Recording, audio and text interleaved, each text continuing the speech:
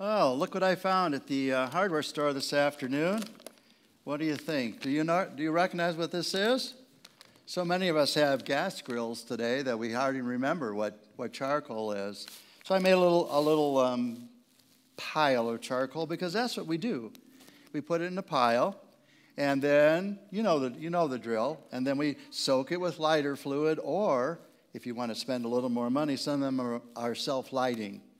But I didn't want to spend a little more money, so this is just. But you know what? Somebody said, "Are you going to burn that all during the service?" I said, "Well, no. What would I do for tomorrow's services?" So don't worry. The fire marshal will not have to be called. The smoke alarms will not have to go off. But I was thinking about the charcoal and how it is that they're all piled together. Do you notice that? And then when I used to start these charcoal fires, I would put the stuff on, and before I knew better, I would kind of squirt it in the middle. Ooh, you don't do that. But anyway, because I had a friend that the fire traveled right up and burned him. But anyway, so you don't just put one piece of charcoal over there and one over here and a few in the middle and then squirt the lighter fluid on. Why not? Because they all have to huddle together until they finally, and it takes forever. You really have to be patient with charcoal fires. And you have to wait until they begin to get hotter and hotter. They turn gray, and they finally turn white. You know the drill. I'm not telling you anything that you don't know. But I just got to thinking, in some ways, as believers, we're like these little pieces of charcoal. You know, when we all get together, and by the way, thank you for coming tonight, and for those of you that are watching, maybe you're together with 2 or 3 others of your family, and that's good, because wherever 2 or 3 are gathered, there is the Spirit. When we gather together, we allow the Holy Spirit to come and douse us with His presence. And then fire from God comes as we worship and as we sing His praises, and just gets us all glowing. So then, when it's time for us to leave, we're doing really well because we gathered together in the name of the Lord. And then as we go out, we can be lights in a dark world, in our own world. So last Sunday, Jim Murphy, well, actually it was last Saturday night, Jim Murphy challenges us to burn brightly for Jesus in our spheres of influence. He challenged us to be reaching out in welcoming and inviting and warm ways to share our faith with those who don't know the Lord. 21 Days of Hope has already been mentioned. Many practical ways of reaching out to other people in inviting, welcoming ways. Today, my mission is to back up one step and talk about how crucial and how vital it is for us to gather together and to be reignited every week, or as often as we can, whether it's a small group, whether it's a church service, whether it's something else. And so that's why I have this as a visual aid. You and I are charcoal briquettes for Christ for purposes of our lesson today. So think about that, and think about how your very presence here is an encouragement tonight. Well, it's not night yet. Almost. Anyway, we're glad you're here. So I want to talk about encouragement today. Encouragement is the theme of the day. All people need encouragement, wouldn't you agree? Someone to believe in them, someone to reinforce them when everything seems to be falling apart. All people need encouragement, someone to help them pick up the pieces and go on. Someone to reassure them that everything is going to be all right. Someone to give them increased determination to persevere despite the circumstances, which are less, as we heard earlier, than we would want. Especially true of this time of prolonged COVID. Aren't you weary of all of this and the masks and all of the restrictions and the isolation that comes? And those of you that are at home, you know even more what I'm talking about. So we need to encourage. My mission, again, to state the obvious, is to encourage you to be an encouragement to other members of the body of Christ. Because if we're not encouraging one another, if we're not burning brightly for Christ, getting, as it were, reunited and ignited, then we're going to have trouble reaching out to our neighbors and our friends and our people in our spheres of influence. And this is the message of Hebrews chapter 10, verses 24 and 25. Let us think of ways to motivate one another to acts of love and good works. And let us not neglect our meeting together, as some people do, but encourage one another, especially now that the day of his return is drawing near. Let's pray before we go any further. And so, God, we are here to sing your praises. We are here to worship you. We are here to sit at the feet of Jesus and to hear your voice speaking to each one of us. We pray that you would help us to feel your presence very near. We know that you're here. By faith, we believe that. Your word says so when 2 or 3 gather. And so here we are, small in number but mighty, because you are with us. So give us something to go on, something to grow on this day, that we might be more and more like Jesus as we encourage one another, and then as we go out and try to be a witness to others in our spheres of influence. In the name of Christ we pray. Amen. These words in Hebrews chapter 10 come in the context of a call to believers to persevere in time of intense persecution. It was the first century. They found it very difficult to meet publicly, very risky to meet publicly. So they resorted to meeting in secret, in seclusion, clandestine groups of 2 or 3, early house churches. They desperately needed and they desperately wanted to rekindle the fire of their lives. They needed each other. Today we are finding it's risky to meet in large groups, aren't we? Things are beginning to get better, and we hope that they'll soon be a memory in the past, but they still are a major factor in our life. New and improved meetings, ways of technology have really been brought to the fore, are on the fast track. I didn't know much at all, and now I know a little bit more. Well, maybe a lot more. And those of you that are watching us, you had to learn a lot, and the people that are upstairs running all of the equipment, we are thankful for them as well. And it's certainly better than nothing to be able to meet virtually. Maybe you could have fellowship with the people that are watching with you today. Maybe you can invite others next week. I know a couple families that had 2 or 3 families get together and watch online. Just one idea. We're thankful because it is better than nothing for some. But in some cases, it's become a way of life. Pundits predict that even as COVID restrictions lift, many people will choose to stay at home. They will choose to work at home.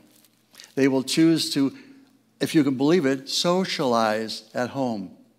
The social media has so many opportunities today, and it's so much easier to get keep your robe on and get a cup of coffee and go and sit down and listen to the message or watch the worship service. But I've talked to any number of people that say, yes, but the singing is dismal when I'm sitting in front of my computer. Well, that's true. We do the best that we can. But many others have gotten out of the habit of meeting altogether. People I've talked to, and maybe you too. And my friends, I'm here to warn that would be a huge mistake. That would be a huge mistake. As believing briquettes, we need to meet whenever and wherever possible. And we have a mandate to encourage one another, to motivate one another to love and good deeds. And even when we can't encounter people in person, we can still reach out to them. Again, through the internet.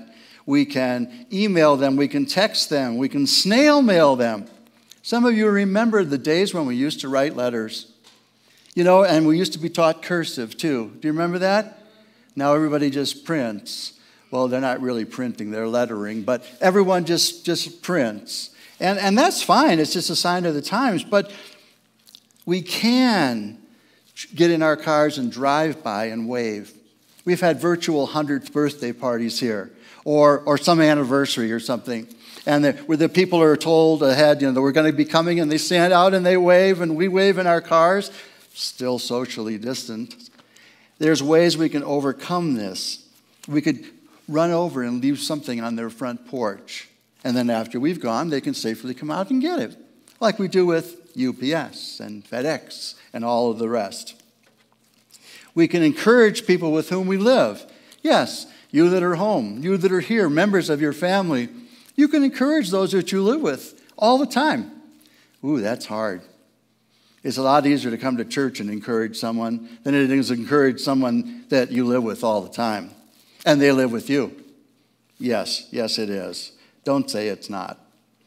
We can display a cheerful spirit. That's encouraging. A winsome smile. A helping hand. A positive attitude. The power of words cannot be overstated or underestimated.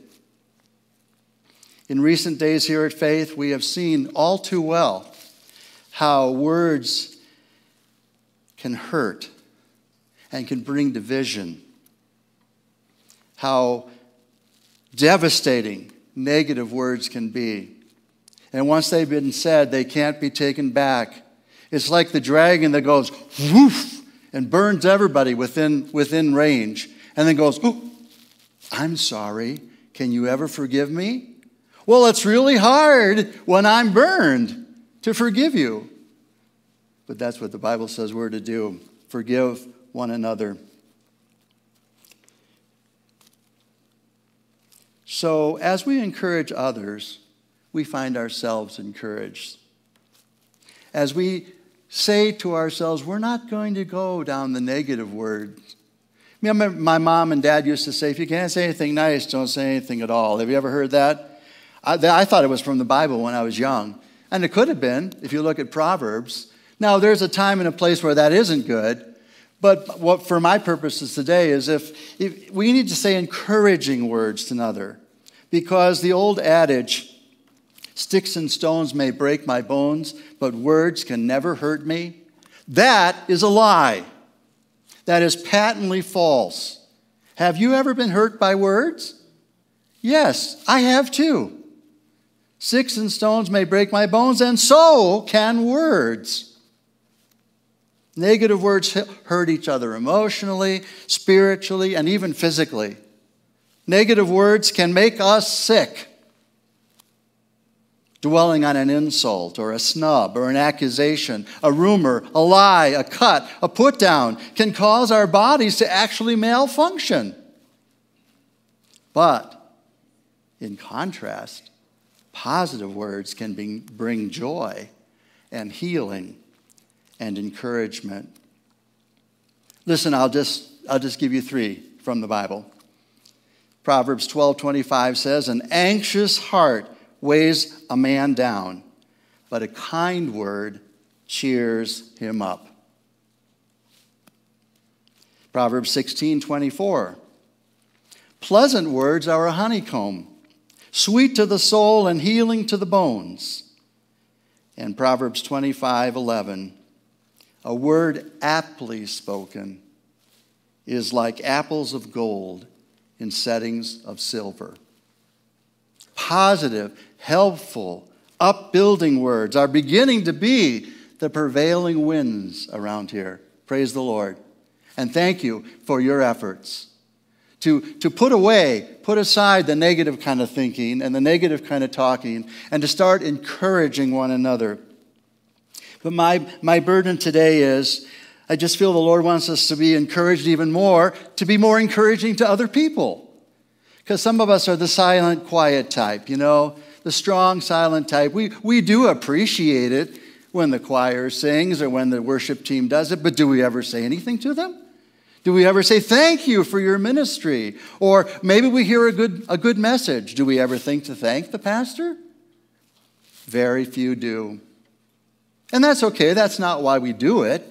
But how encouraging is a word? One of my pastor friends says, "I could live a month on one compliment." So just think if I got 2 in one day. Praying together in small groups is an encouragement. Thanks to all of you, too, that have encouraged Norma and me, and we hope that we've been an encouragement to you as well. Because of recent events, because the coming of the Lord is nearer now than ever, how can we encourage one another? I've already given you some sneak previews, but that's why we have this up. Think of ways to motivate and encourage one another. Yeah, think. Oh, I'm sorry. It's so hard to think. You know, it's hard work to think, isn't it? I used to hate it when they make us think in school. You know, but that's part of the process. So I'm challenging each one of us. Yes, you, and you, and you. Think of a way that you could encourage someone else this very day or this very week.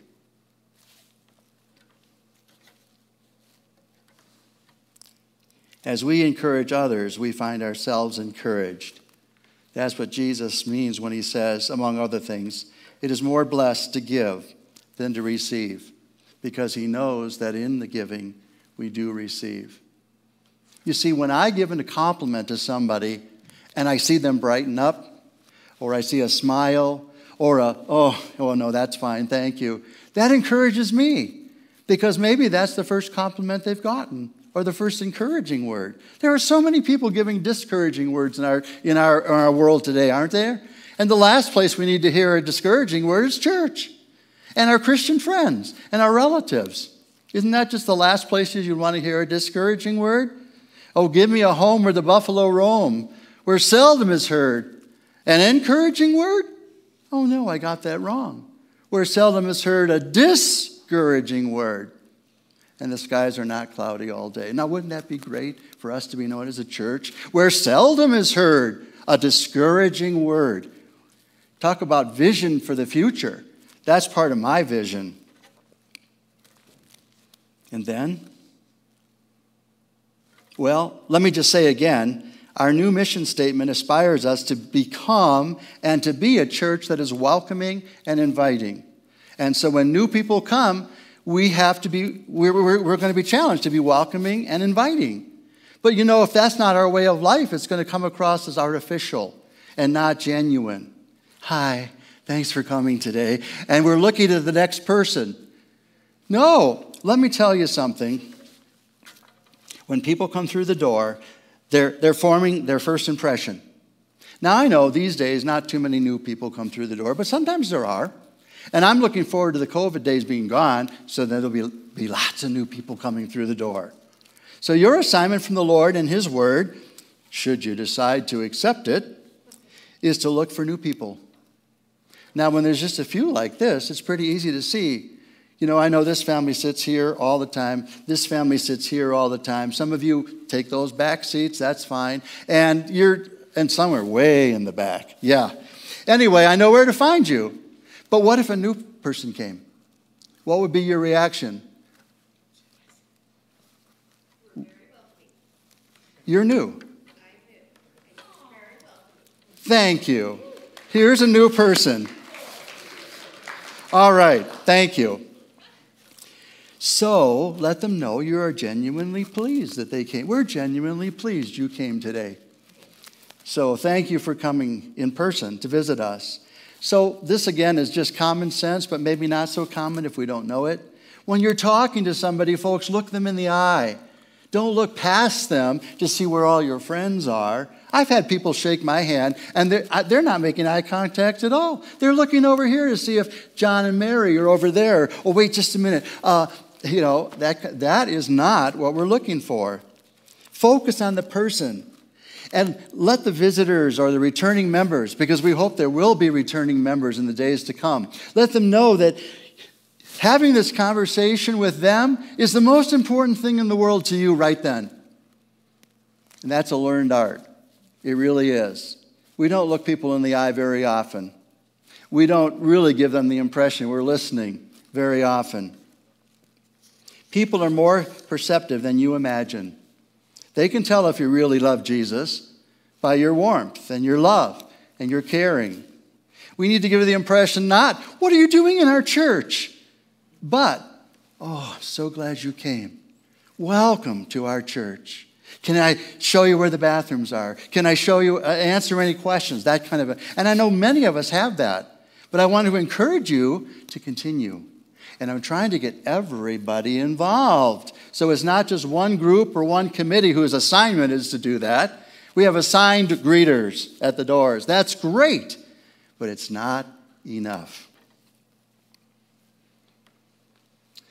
My point, among others, is we can't share something with people outside our fellowship that we don't share presently with the people in our fellowship. Does that make sense? We can't share something that we're not. We can't pretend. We can't just switch from fighting with each other in the car, which often happens, depends on how far you have to come, or how many children you have in your family. But, it's pretty hard to be fighting and then, oh, hello, good morning, how are you? So what I'm saying is, this is my goal, this is the ideal. We all fall short. But we cannot portray a loving, caring, inviting church if we're not one. It's just that simple. We've been challenged and pruned and purified in recent days and months. We've come on a long way on the road toward becoming the body of Christ. We're much more unified today. Sure, we have fewer people. Those that didn't agree have left. But we're much more unified than we were months ago. Much more gracious, much more dependent on the Holy Spirit to lead us and empower us than we were when we know that things began to fall apart. We have a lifelong challenge to continue to grow not only in the knowledge of the Lord Jesus Christ, but in his grace. Grace. Some churches are called grace. We're called faith. Those are all good qualities, aren't they? Absolutely. Now, at this point, I need to say something to somebody that's here.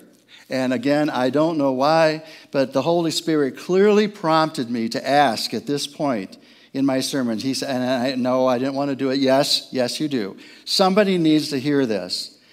So here it is. Here are the questions that I was prompted to ask you. In your heart of hearts, have you truly forgiven those who didn't agree with you during our recent, whatever you want to call it? Have you truly forgiven them? Those who said unkind things about you or your perspective. Those who insisted they were right and you were wrong. Those who disappointed you. Those who didn't meet your expectations for leadership. Have you completely pulled up the root of bitterness that threatened to overtake you? I asked myself and I asked you that, and I asked the Lord, why would you want me to say that? And I guess it comes down to this. Would you genuinely be welcoming and inviting to any of those people who eventually left our fellowship who wanted to come and rejoin us? I think that's the bottom line. Some of those people you were fighting with, you were on the other side of the argument or whatever it was. What if they want to come back? What if God says, come back? This is the fellowship for you. This is where I want you to be. What would you say? Oh, no, anybody but them. Or would you say, yes, God, you've forgiven me so much. How can I not forgive? And how can we not join arms and move forward? Join hands. How are you doing in that department? If you're doing great, super. If you're not, please find a spiritual counselor or guide or mentor that can help you through the process. Because again, we can't portray to people what we're not inside. I want to just take a moment or two, well, maybe 2 minutes, just to let you know about the experience that Norma and I had when we first came. So this is your first day. Hey, all right. Well, I tell you what, our initial impression was very positive when we came to Faith Church. We noticed you had several services. So the first Sunday we chose a traditional service, and we were thrilled with the music, which included hymns, piano, organ, choir, even on a summer Sunday. After our first visit, we were warmly greeted by one member of the staff. That was great. Well, we decided to come back Because having been pastor and wife for 45 years, we know that's just a snapshot of a church. So we decided to come back, and we were going to go to the contemporary service, see how that one worked.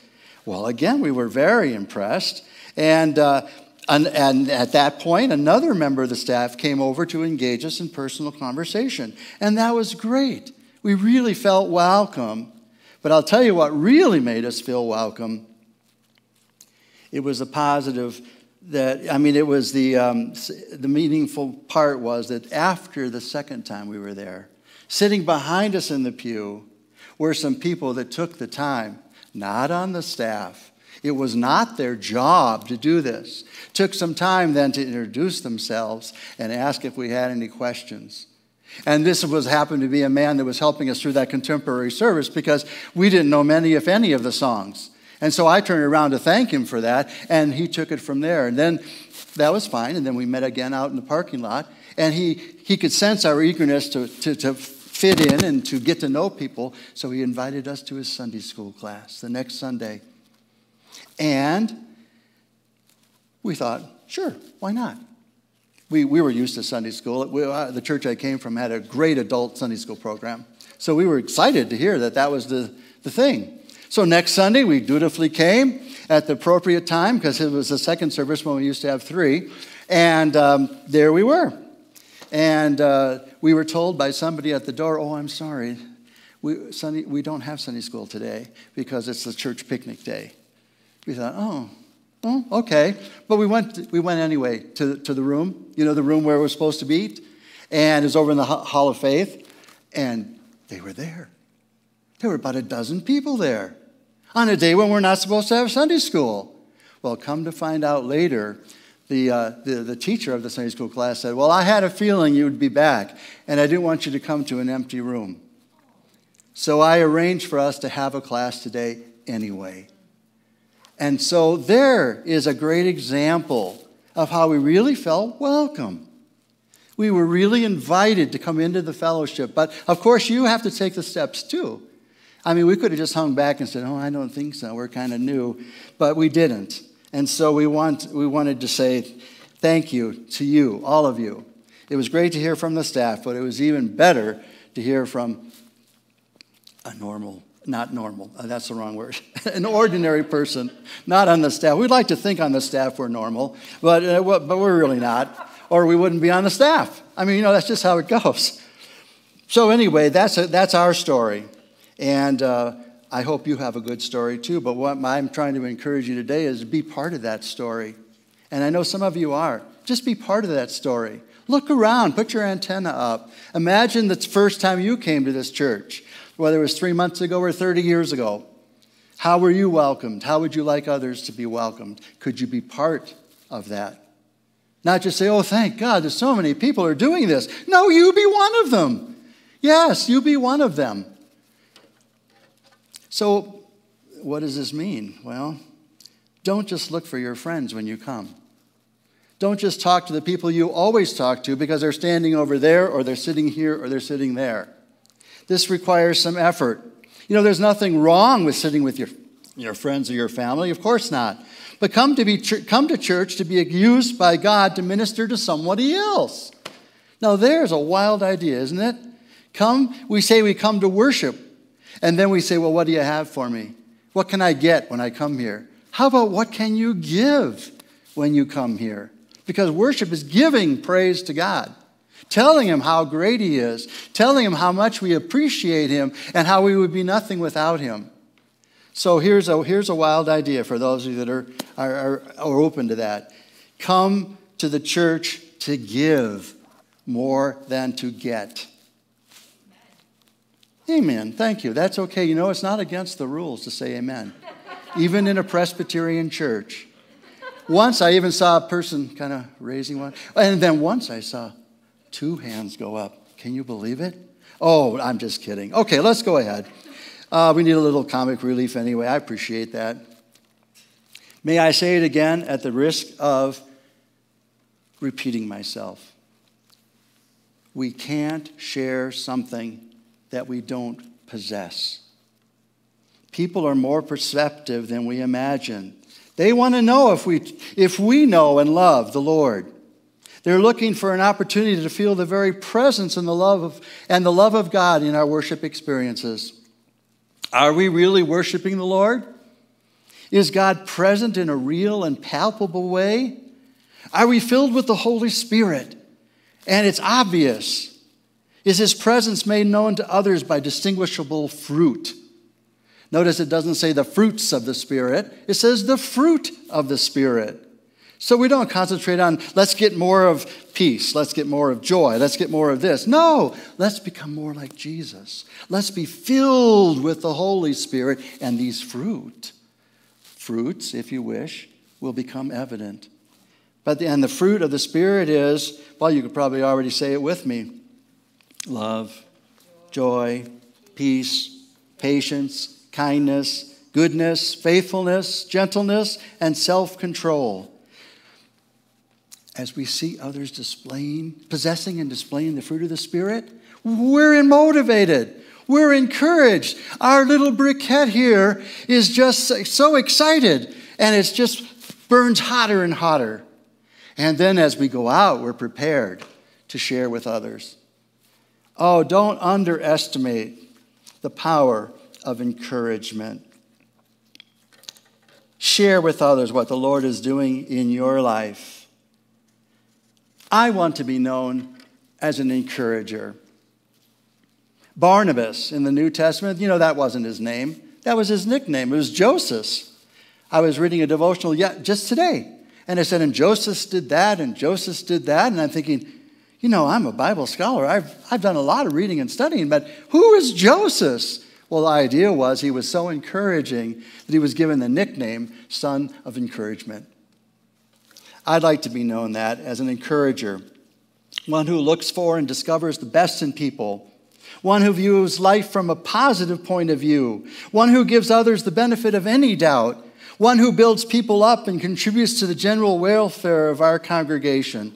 How about you? You can be an encourager. You might not have the spiritual gift of encouraging. That's okay. You can still encourage. I don't have the spiritual gift of giving, but I still present my tithes and offerings to the Lord. So you can be an encourager. In fact, you can do that this very day. Each of us. And don't just give mental assent to a worthy idea. I've been a pastor long enough to know this. Some people forget by the time they go out the back door what the sermon was about. All they know is a good sermon. Thank you, Pastor. Or by the time they get to their car, or certainly by the time they get home. So don't just say, that was stirring. That was very memorable. No, that's not good enough. We're not doing our job. Do something about it. What are you going to do? Who are you going to contact and how? That's my challenge for myself and for you. And then, who can you encourage? And again, if you're thinking about the other briquettes that have gathered together, because we've had sermons and we'll have more about other people outside the church. I'm talking today about the holy fire here. What about your Sunday school teacher? Have you ever thanked that person for being the teacher? How about your small group leader? How about those of you that are in Women in the Word? Has it ever crossed your mind to say thank you to those that are running the organization or those that are doing the leadership? It's a small thing. It's not hard. Anybody can do it. I really appreciate your ministry. Thank you so very much for your faithfulness week after week. And then what about the choir? If you appreciate the choir, I know you're here at the contemporary service, but all right, let's say not the choir. You can encourage them too. But what about the worship team people? If you see them in the hall, oh, that was a nice service, thank you. Well, that's good, but it really blessed my heart. It really moved me. I felt I was in the presence of God. I really, felt drawn closer to God and closer to each other. Now that is great encouragement. What about a pastor when a sermon is given? You might tell other people how good it was, but you seldom, if ever, tell the person. How about members of the session? Members of the session. Yeah, I know. There's been some whatever, but they all love the Lord. They're doing their very, very best to lead us as they feel God wants us to be. So how about your deacon? Did you know that most people here have a deacon? Somebody that looks after your spiritual welfare? Have you ever thanked them? When my deacon calls, I have a deacon. Can you believe that? When my deacon calls, I thank him for calling. What about those who serve you when you're outside? Your family, your friends, your neighbors, those you work with, those you serve with, those you encounter, and the list goes on and on. When you enter a room, people say, "Here comes the encourager," and everybody's face lights up and the mood gets just a little bit brighter? That's my goal. And I hope I can inspire some of the rest of us to join me in that goal.